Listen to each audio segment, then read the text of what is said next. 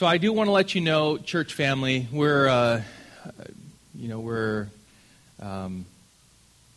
I say that often as far as us being a church family, good or bad, good or bad.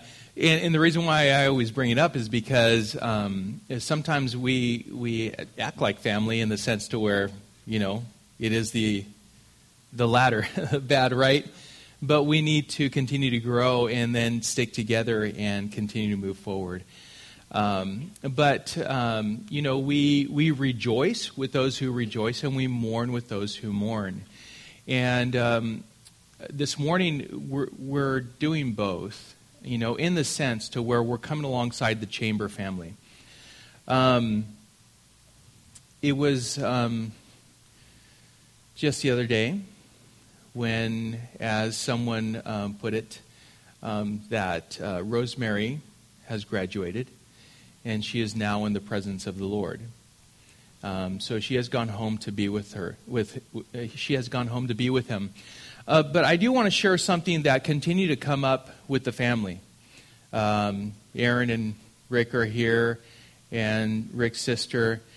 And I want to let you know that the one thing that I kept hearing from you is that in the midst of her suffering, of her pain, she did not stop praising the Lord.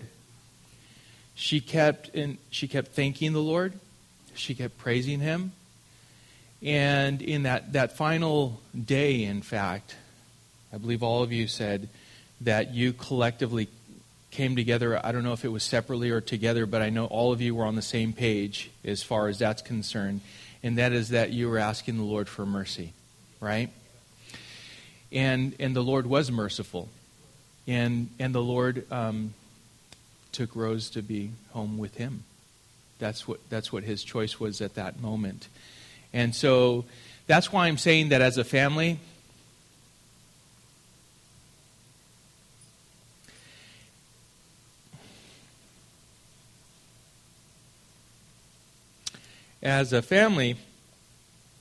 we're with you. Okay. And our desire is to bless you guys as we come alongside you. And if there's anything that you need, you can ask anyone here. And even if you don't ask, we're going to come alongside you. Our prayers are with you. And more than that, we're here to serve you, okay? And love on you. So we come alongside in that manner. And we also rejoice, though, because soon enough we will celebrate all together, right? We will celebrate the life of Rose, but more importantly, we're going to celebrate the God of Rose, right? And so we're going to come together for that. We'll give you details as far as that is concerned in the coming days as Rick and Aaron and the family come together and make some decisions as far as that's concerned. So, just so you know, in fact, that last song, Ray, you guys, yeah, that was definitely the very thing that Rosemary she was longing for. In fact, she was ready. She was ready a while ago, and she kept saying that she wanted to be with Jesus, and so I thought that last song was absolutely fitting. So anyway, I wanted to pass along to you, family, about Rosemary going home to be with the Lord. I also just want to say something else, though, is that it's amazing how it is that the Lord meets us right where we are. If I may, Victoria, can I? Is it okay? Because this was absolutely amazing. Also, what was it? Friday? It was Friday, right? Yeah. So, all right. So Friday, I get a text from Bettina saying that Victoria was in the hospital, and she's due on September 14th. September 14th. Little Benjamin is due September 14th. Okay. it seemed like he wanted to come early. So she was in the hospital, and I was there at the hospital when I get a text, and then, I go up and see her, and Tony was there. And so he was breached, but then not only that, he was also, his heart rate was low, and so it was irregular. Now, some things I want to just let you know what had happened up to that point. Number one, she hadn't eaten, right? She hadn't eaten. It's like all of this, you could say, is a divine coincidence. She hadn't eaten. They were at the point to where they wanted to perform a C-section, and because they were, of course, concerned about little Benjamin, and so they were going to deliver him a month early. And so we were there, and had she eaten, of course, that kind of complicates things as she's going into this surgery, right? So she hadn't eaten. She had just so happened to go in for her regular appointment that day. So she was seen by the doctor, and all of this just worked together to take care of Victoria and Benjamin. Now, they were getting ready. In fact, the anesthesiologist was in your room, right? Was right there, just ready. And we had prayed. So I had left by that time, but we prayed and asked the Lord, of course, for Victoria's safety and Benjamin's safety and their health. But at the same time, we were asking, Lord, leave them in there a while longer. We pray that everything would go well and that things would change. And Victoria's here, so obviously she didn't have the C-section. Because that would be a miracle in and of itself. But I wanted to also give you that because the Lord answered that prayer in that moment. I mean, when, in fact, we were here, we were about to start the leadership meeting, and I'm told that Victoria's going home. Like, what? That's awesome, Lord. That is absolutely amazing. The Lord answers prayer in so many different ways. And whatever is going on in your life, as Mario shared, ask without doubting. Just know that we have a sovereign God who is able, and He desires to bring about His purpose and His will in your life.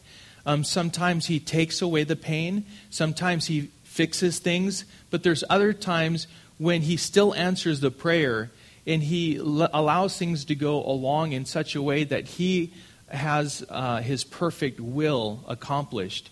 And it's for other reasons, and it's for other purposes. And so no matter what, we need to praise God and know that He is our good Father in all moments, at all times.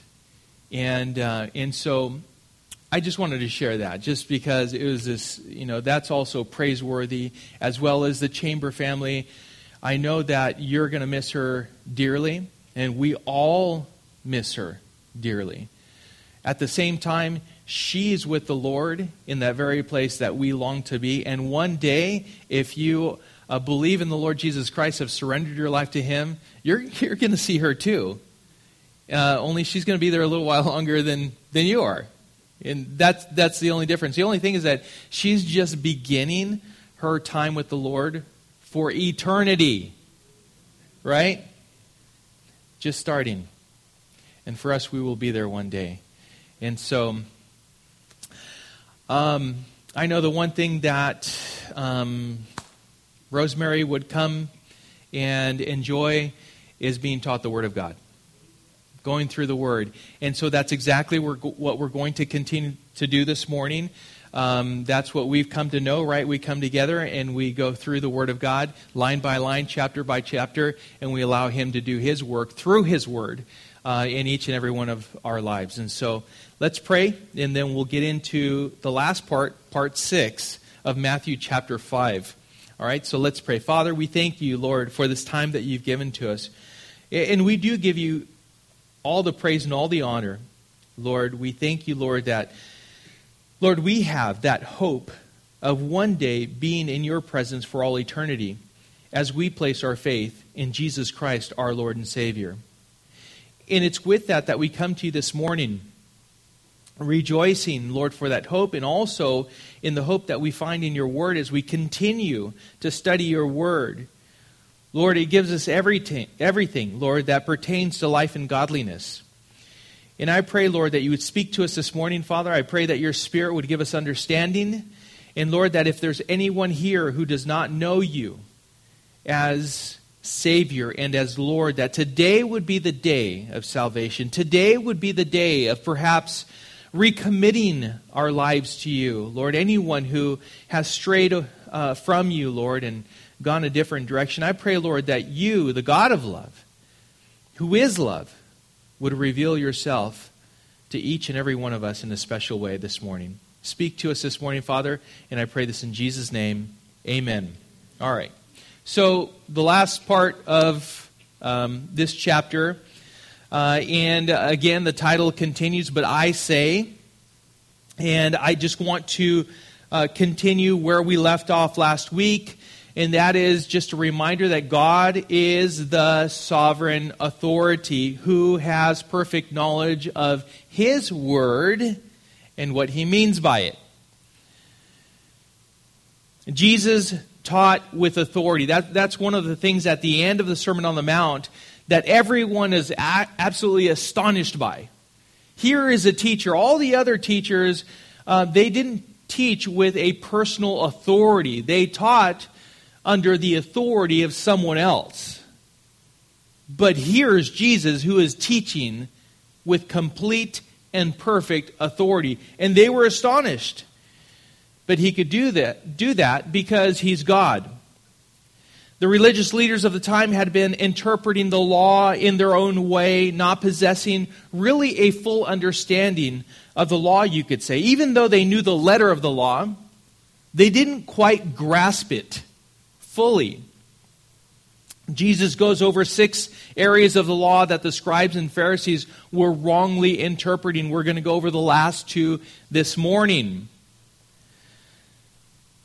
Today, this serves as a correction to the way that they had perceived and applied the law up to this point in the verses that we're going to cover. But today, there are people who will say things, again, that sound very good, right? You hear them and it's like, that sounds really good. But it's just a little bit that makes it wrong. Completely wrong. A text taken out of context is a pretext to whatever it is that you want it to say. And so that's why we always want to look at Scripture in context. I can tell you that even the teachers of that time, they were taking the very Word of God out of context. They were adding to it. And we're going to learn that this morning. But Jesus brings clarity to these subjects. We're going to cover retaliation and then enemies, how it is that we handle enemies. But more importantly, that latter one has more to do with knowing and expressing godly love. And that's really the bottom line.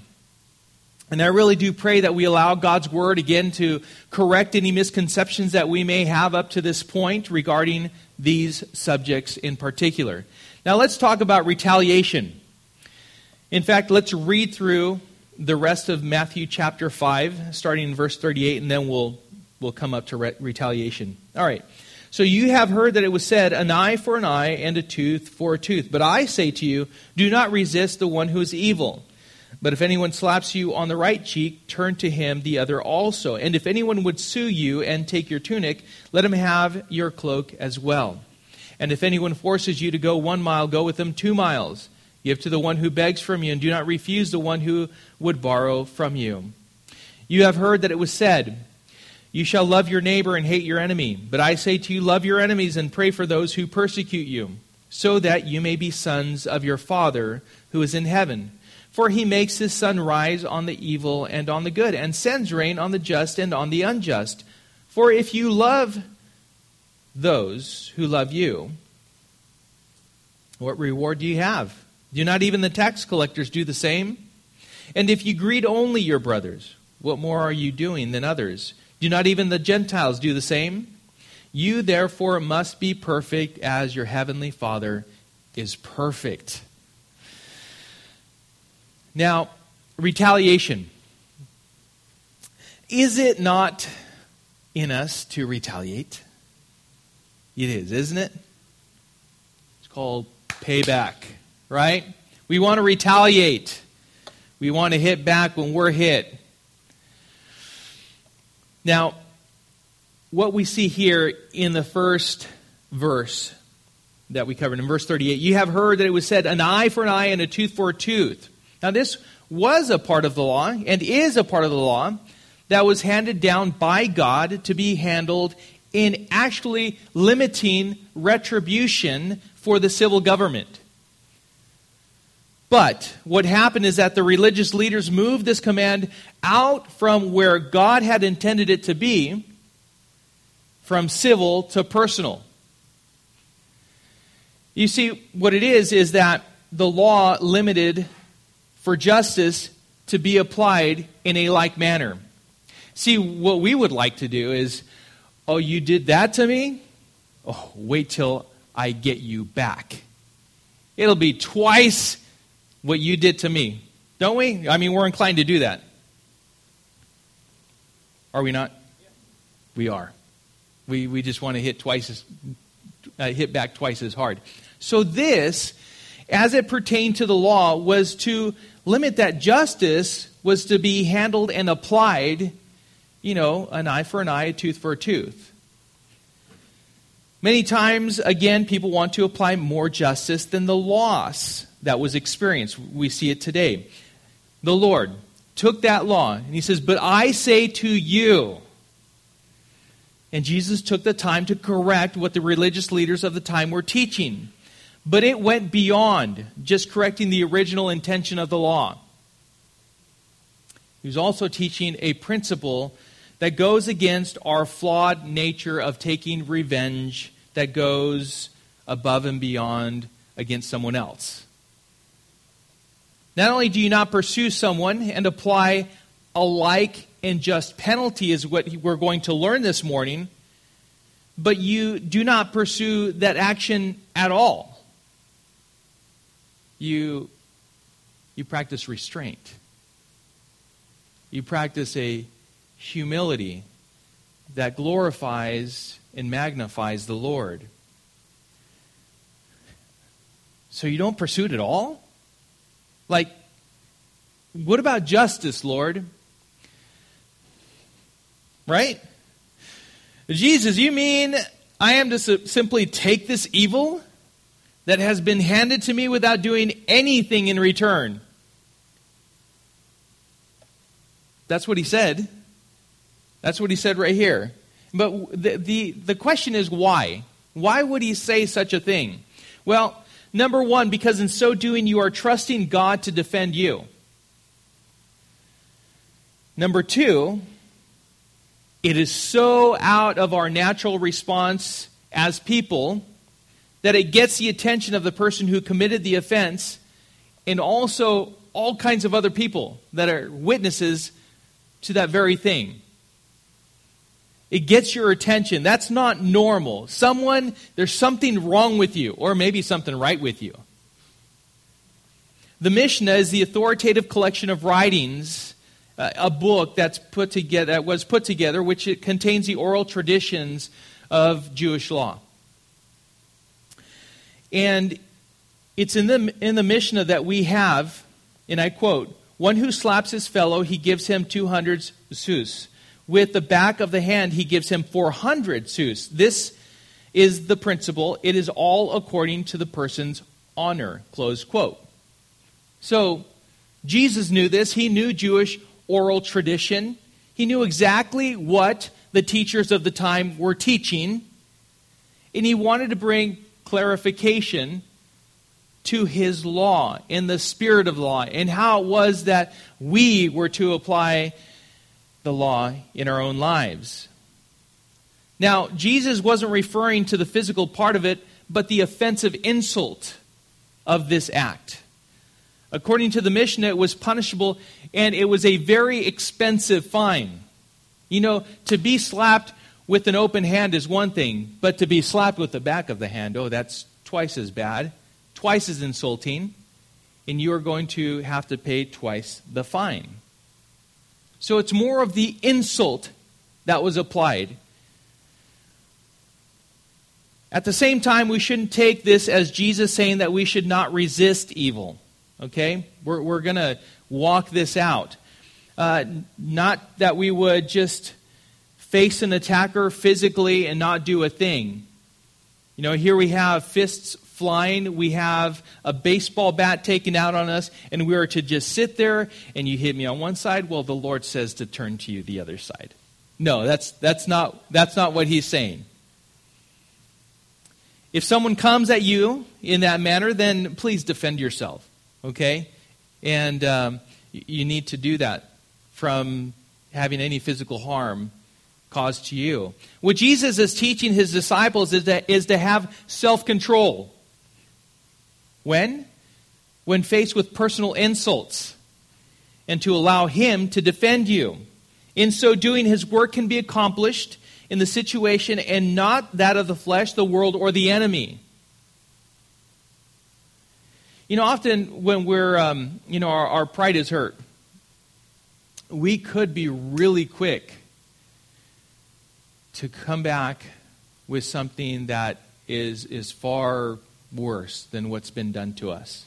We come back, and we're quick to do that. Our tongue can just fly, right? And we say things that we can't take back. So this is more of understanding the humility that we are to exemplify before others. Know this beforehand, because when you are deliberate about this, when you come to understand what the Lord is teaching us this morning, what happens is you're prepared for that moment. That moment to where you're insulted, you remember quickly, oh, the Lord told me to be self-controlled, and I can only do that by the Spirit of God. You want to say something? Guard it. Stop. Think about who you belong to and who you are to honor and glorify. And also know that he desires to defend you, but he'll do it in his way. There's more to it, though. It's because it's not all about the person who's being insulted. There's more to it. By us not responding in the way that the world expects us to, it can diffuse a situation. You know, when you don't quickly come back to someone and respond, kind of like it takes the sails out of their wind. It's like you're going to pour the fuel and then you hold it back. There's no more fuel. And it tends to diffuse the situation. And it causes confusion in the one who's casting the insults. Doesn't it? It's like, I would expect a rise from you. And there's nothing there. It's in a good way. Christians really are not to defend themselves out of a sense of pride. Christians are to possess a spirit of non-vengeance and non-retaliation. I see it a lot. I see it all over the place, how we always want to come back and we want to hit as well. And what we're learning this morning in retaliation is don't do it. Don't do it if it's just like insulting you. Just know that if there's nothing there for them to carry out and it wouldn't apply to you, then let it go. Let it go. It's an insult. Fine. I'll turn the other cheek and I'll allow you to take another whack if that's what you want to do. But I don't have to defend myself. I'll leave it up to the Lord. Hudson Taylor, he was a missionary to China. And one day or one evening, he had been on the riverbank of of a river, and he hailed a boat to come and pick him up, to take him across to the other side of the river. This wealthy Chinese man, as the boat came along, he saw Hudson Taylor. He didn't know it was Hudson Taylor, because Hudson Taylor dressed, he took on the whole appearance of a Chinese man. So this wealthy man, he pushed Hudson Taylor to the side with such force that he fell in the mud. He fell in the mud, and he told him, "I'm here to pick up a wealthy foreigner." He says, "Stand back." And once he realized what he did, he was so embarrassed. And he took Hudson and he brought him in. And Hudson at that point was able to tell him that the love of Christ was the very thing that constrained him. And he didn't say anything back to the man. And it was at that moment that he was given an opportunity to witness for Christ.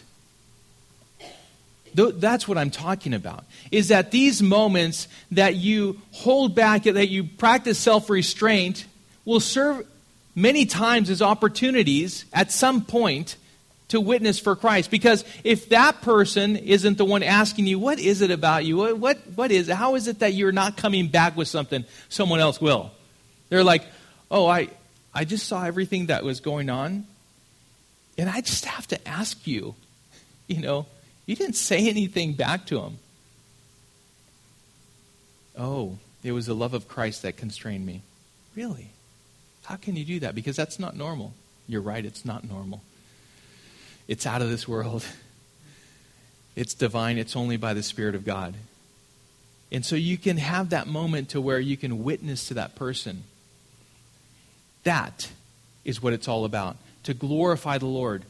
Not only in ourselves, but also serve as opportunities to perhaps witness to someone how it is, why it is that you are the person that you are. Secondly, verse 40, it says, "And if anyone would sue you and take your tunic, let him have your cloak as well." The tunic was a clothing that was worn next to the skin. You could say, let's say in our day, like a suit shirt, and then you have the cloak, which was, let's just say, the coat. Okay? So, this is the perspective that we are to have when someone, especially an unbeliever, takes a Christian to court for an unjust reason. A Christian is not to have a spirit of bitterness and revenge.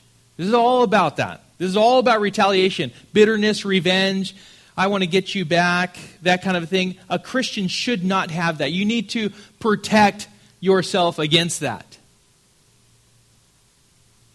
How do you prevent this from happening? Well, again, going back to having a predetermined mindset from the beginning, knowing this full well. You see, James 1 tells us that if we lack wisdom, we can ask the Lord without doubting, and we will receive. He will give to us that wisdom without holding back. As we go through the Word of God and we come across a section like this, how is it that we're prepared with a predetermined mindset? Well, it's the mind of Christ that we have. As we go through the Word, we learn it, we understand how to apply it in our lives to His glory. So we have that from the beginning. Not that you won't defend yourself in a court of law, but that you would be willing to give even a little more, knowing and trusting that God will supply your needs. Oh, you want my shirt? That's fine. If the shirt is what you want, I'll give you my cloak also. There is a deliberate, predetermined position that a Christian is to stand in if subjected to such a situation. It's again going back to trusting who the Lord is in our lives. It's like, if this is what you're requiring of me, I'm just going to go ahead and, you want to play tug of war? That's fine. You can have the rope. I'm not going to play this going back and forth. Why? Because I know that God will supply my needs. All this is continuing to travel down this path of the final portion of our study this morning. The third example, verse 41. "And if anyone forces you to go 1 mile, go with them 2 miles. 2 miles. Well, at the time of Christ, the Jews were under Roman rule, and the Roman law required any person who was approached by a Roman official, also a Roman soldier, and was compelled by a Roman soldier to carry their shield or their sword, some equipment that they had. If it was a Roman official, it could be anything that they had. Well, the person was compelled, and they were required to carry that for 1 mile. Now, you think that the Jews like this? Absolutely not. They hated this. We're required to go 1 mile. Ugh. Here I go, It's like, I'll grab your stuff and let's go. Right? You ever have something that you are required to do? You may do the same thing. In your job. Yeah. We're required to do it. They were required to do that. Go 1 mile. Jesus was teaching them to guard against this by being willing to go 2 miles. They require you to go 1 mile. And Jesus, let me give you some clarification here. Go with them 2 miles. 2 miles.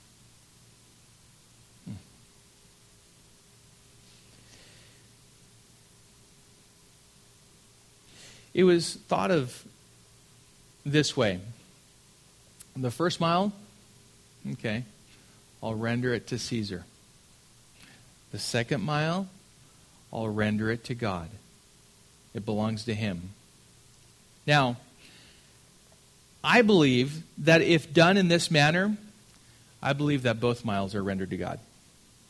Not the one, but 2. Because going back to 1 Corinthians 10:31, whether you eat or drink or whatever you do all to the glory of God.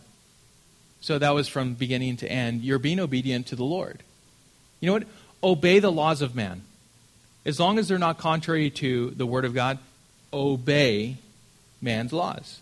All right?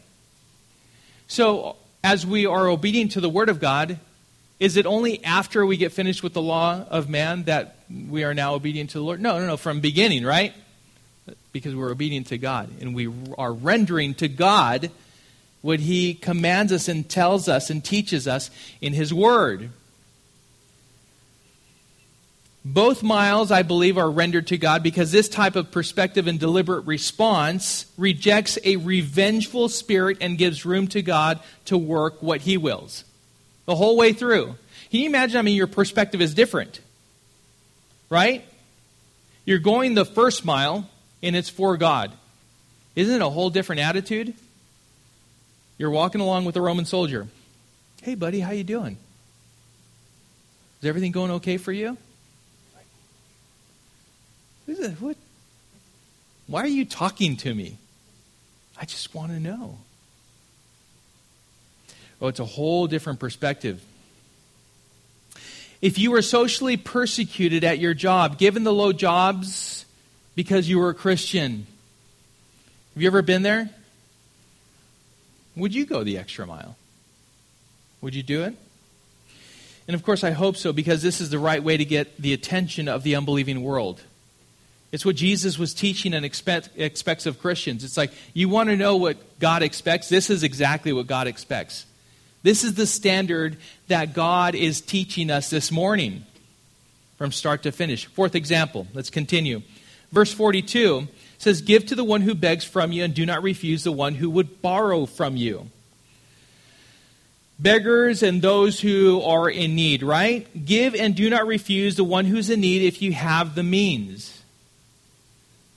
Now, at the same time, we have a lot of people who are asking for handouts. And this does not mean that you don't exercise discernment and become this gullible person that, well, the Word tells me to just, someone asks, I give them, right? Someone's in need, and you know they're in need, give to them, right?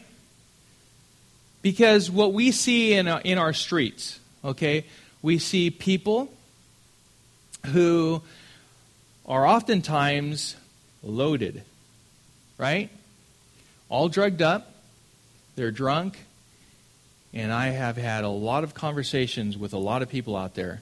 They do not have any desire to work at all.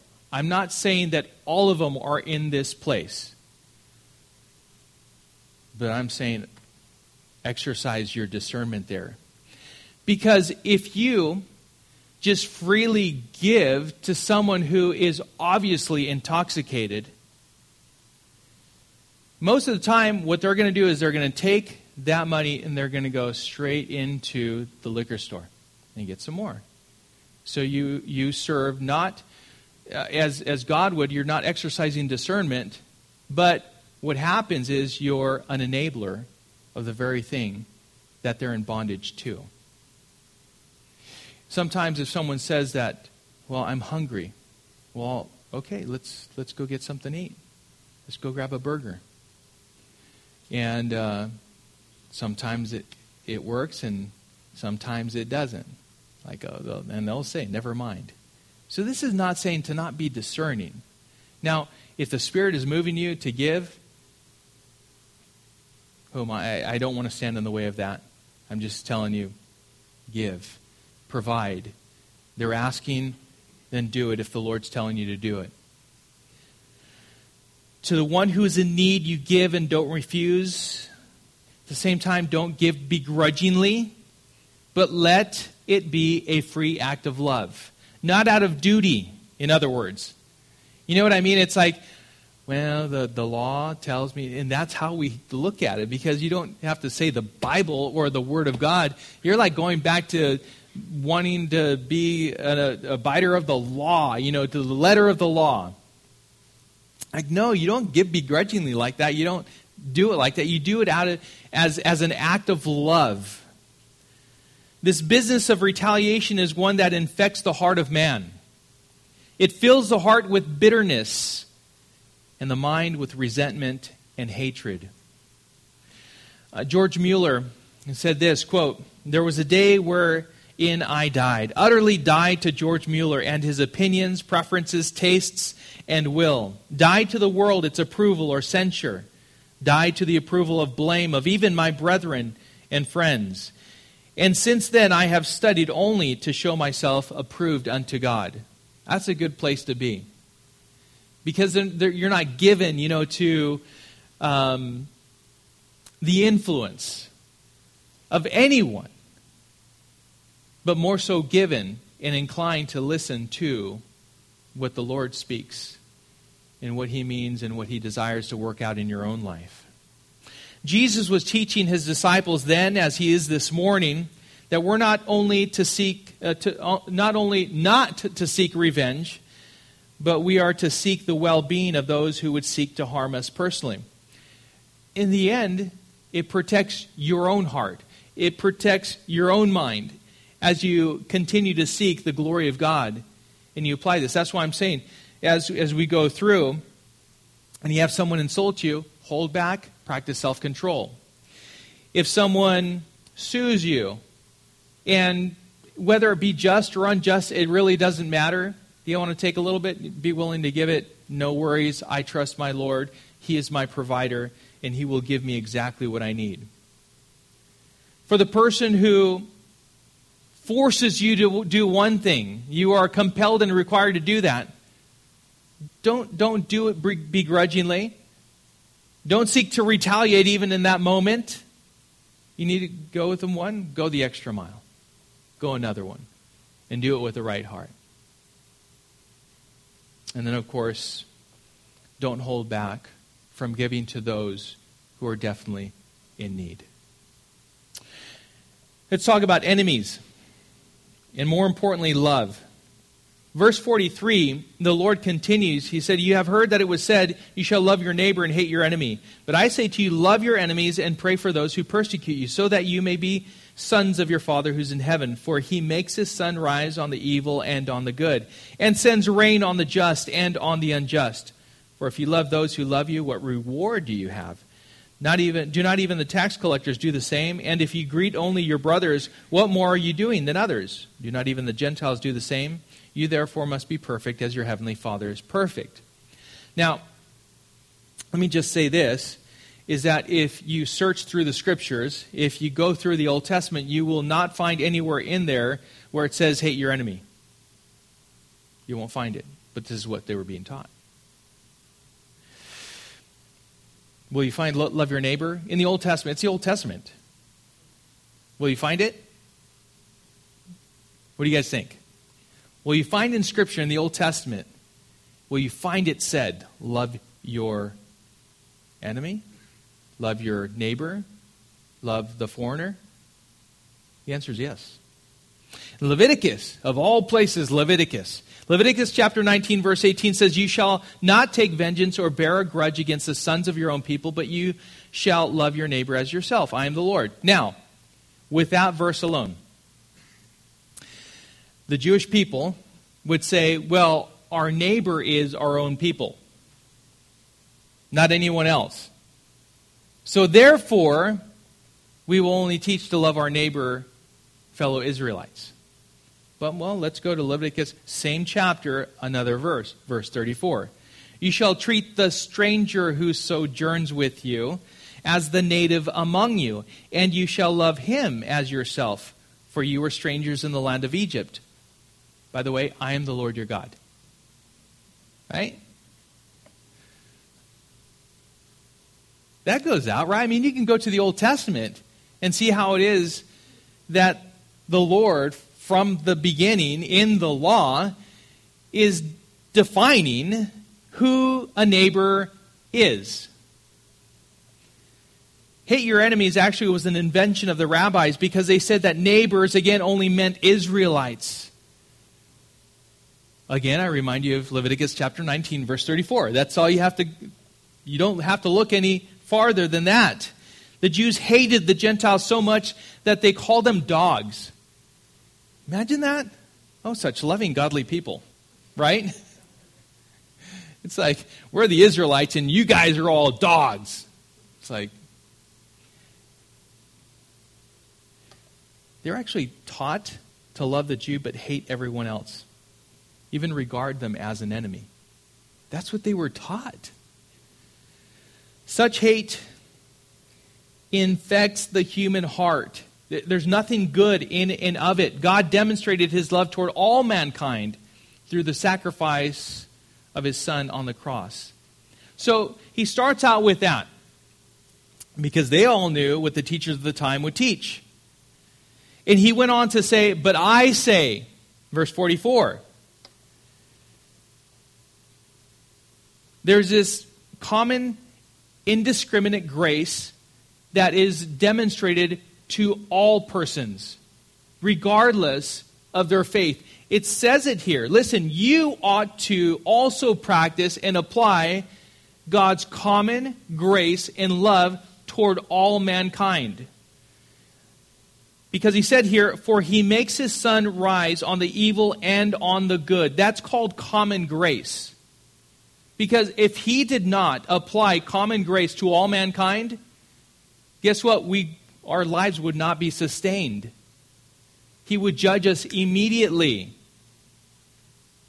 And we would, you know what? For some, yeah, the sun will rise and it'll warm you and it'll this and that. But for all of you people who are unbelievers, absolutely not. You are miserable until you come to the Lord. Oh, that's going to just draw me unto the Lord, right?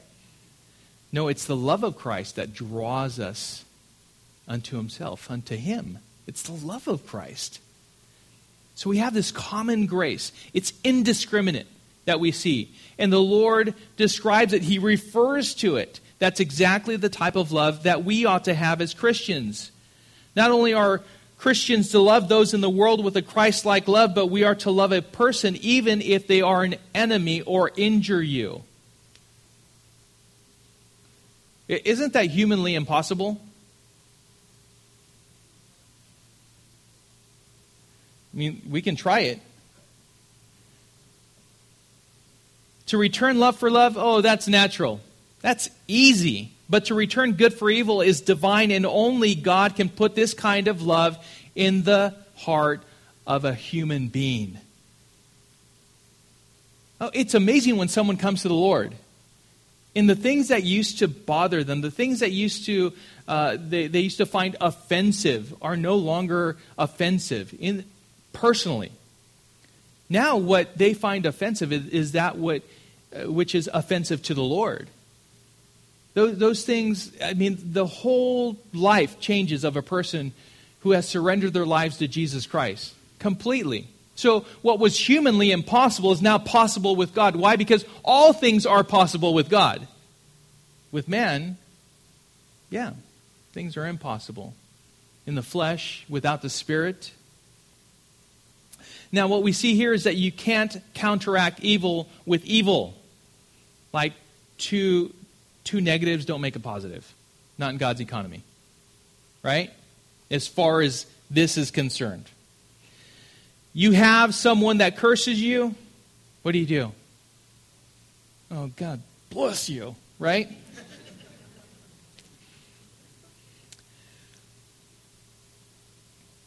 You wish him good. And you do that. You think about where that person is.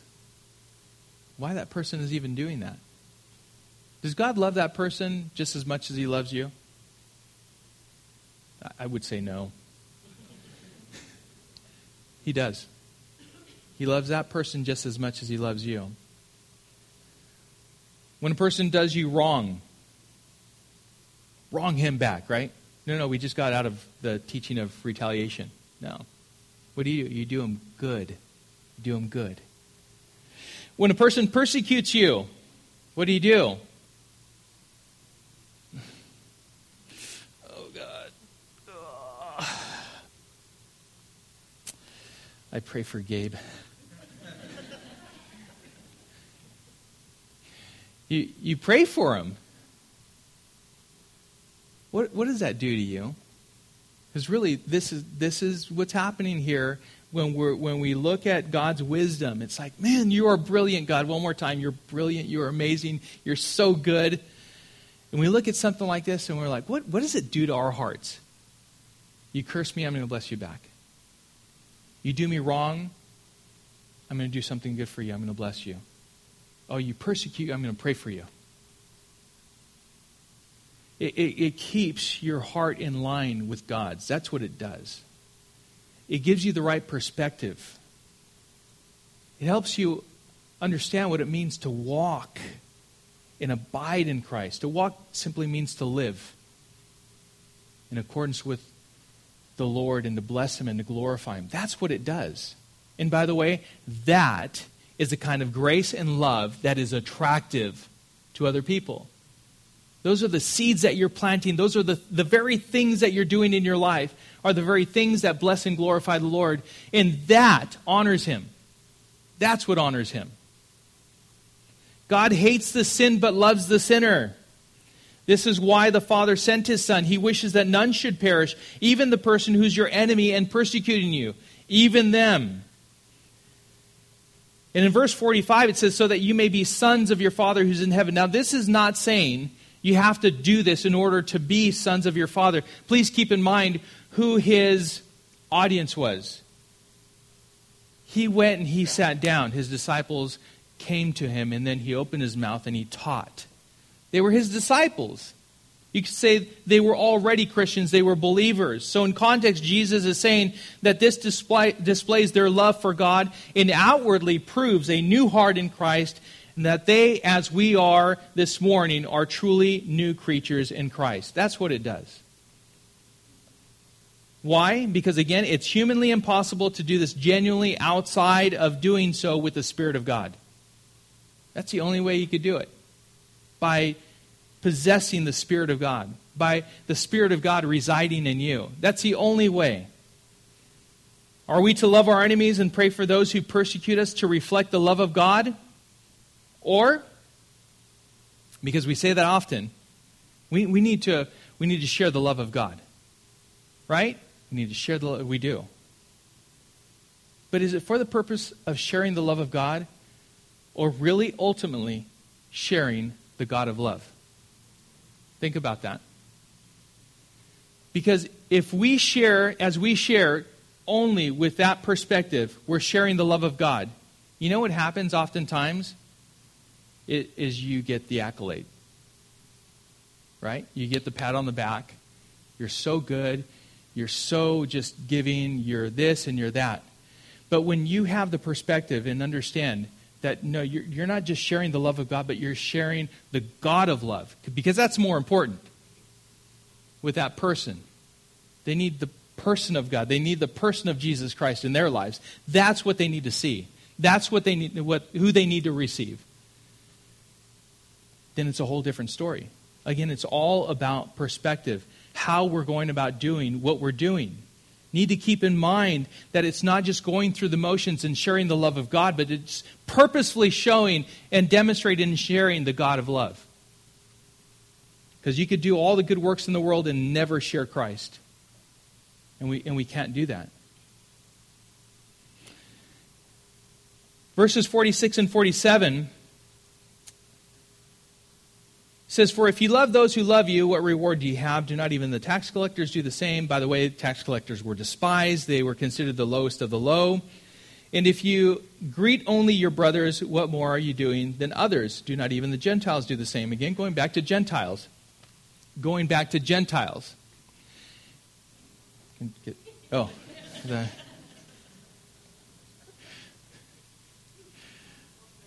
good music. No.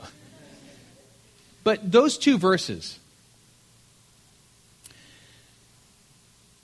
what do they tell us? Is that real godly love will learn and know how to love the unlovely. The unlovely. Again, if all you're doing is reciprocating what you're receiving, you're basically mirroring someone else's action toward you. Well, the only people that I'm going to love are those who love me. You know, if they don't love me, they don't belong in my life, and that's it. You know. Well, then you have no opportunity to demonstrate a true godly love. That's all that you're surrounding yourself with, and you're not exposing yourself and allowing yourself to be around others who are unlovely. It's like, ugh, you know. It's said that those who kind of rub you wrong are basically used as sandpaper by God to sometimes mold you and shape you into the image of Christ. Sometimes it's really coarse sandpaper, and sometimes it's really fine sandpaper, but it's used nonetheless.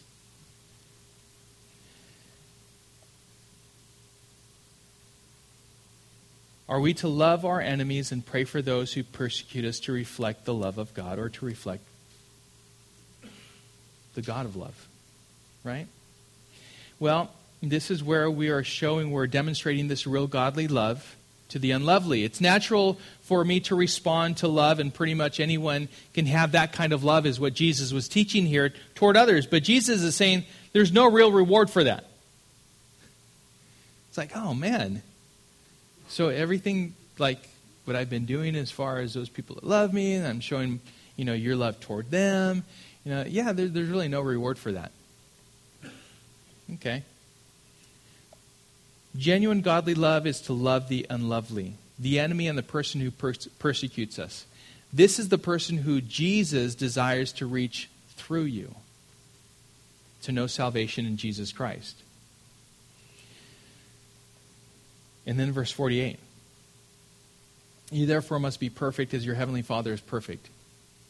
Oh, wow. Perfect?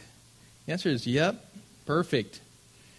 But it means whole or complete, not without flaw. That's not what this means. It doesn't mean without flaw. It means mature, complete, whole, not thinking or behaving or acting like a child. We are to know and possess a complete, mature love in Christ and express that toward all people, just as God does. Romans 5:8 says, "But God shows His love for us in that while we were still sinners, Christ died for us." That means what that verse is saying is that while we were still God's enemies, while we were still opposed to Him, He demonstrated His love toward us and sent His Son to die on the cross. He loved the unlovely. He loves the unlovely even today. If you kept this alone, as we started this section going into these 6 illustrations, these 6 examples, If you kept this one alone, your righteousness would exceed that of the scribes and the Pharisees at that time. After all this interpretation of the law, what was the point of it all? Because really, we're going to wrap things up right now. What was the point of it all? Was this to show what God requires of His followers? It's like, hey, it's not only this, but it's and then some. It's not just what you're teaching. By the way, you're not teaching it accurately, but this is the spirit of law. This is actually what I meant by it. Was it to show us this is how we are to live on a daily basis? And the answer is yes. In that Christians are to live their lives in a manner that is pleasing to the Lord according to the right meaning, and the interpretation, right meaning, the interpretation of the Word of God. But that isn't all that was being communicated here by Jesus. Our relation to the true interpretation of the law is that we are revealed to be sinners who are guilty of breaking the law. And we can never make ourselves righteous by doing good works. Because if you thought that what they were teaching was difficult, what Jesus just went over, that was even more difficult. We can never keep it perfectly. 1 Timothy 1:5 says, the aim of our charge is love that issues from a pure heart and a good conscience and a sincere faith. And so, I wanted to point out that it just wasn't Jesus clarifying and interpreting Scripture to correct the teachers of the time. It wasn't just so we would understand how it was that He required of us to live our lives daily. How it was that we were to respond in situations that He made examples of through this section of His Sermon on the Mount.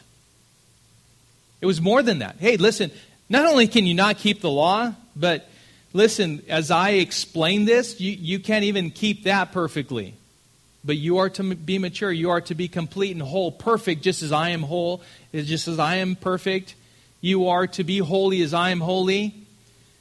You are to desire righteousness, to live a life that is pleasing unto the Lord.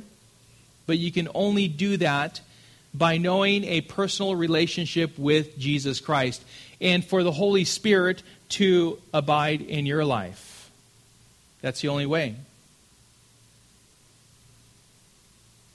That is the only way that this would all be possible. This can only be known through belief in Jesus Christ, that He is the Son of God, that He died, and after the third day He rose from the grave. And after 40 days, He ascended to heaven, and today sits at the right hand of the Father and intercedes for you and I. So, as we wrap up, that was the purpose. For us to live lives that are pleasing to the Lord, but also to help us understand that we need the Lord for all of this. To live lives that are pleasing to Him. Today, God may be calling you to place your trust in Him. Maybe a deeper trust.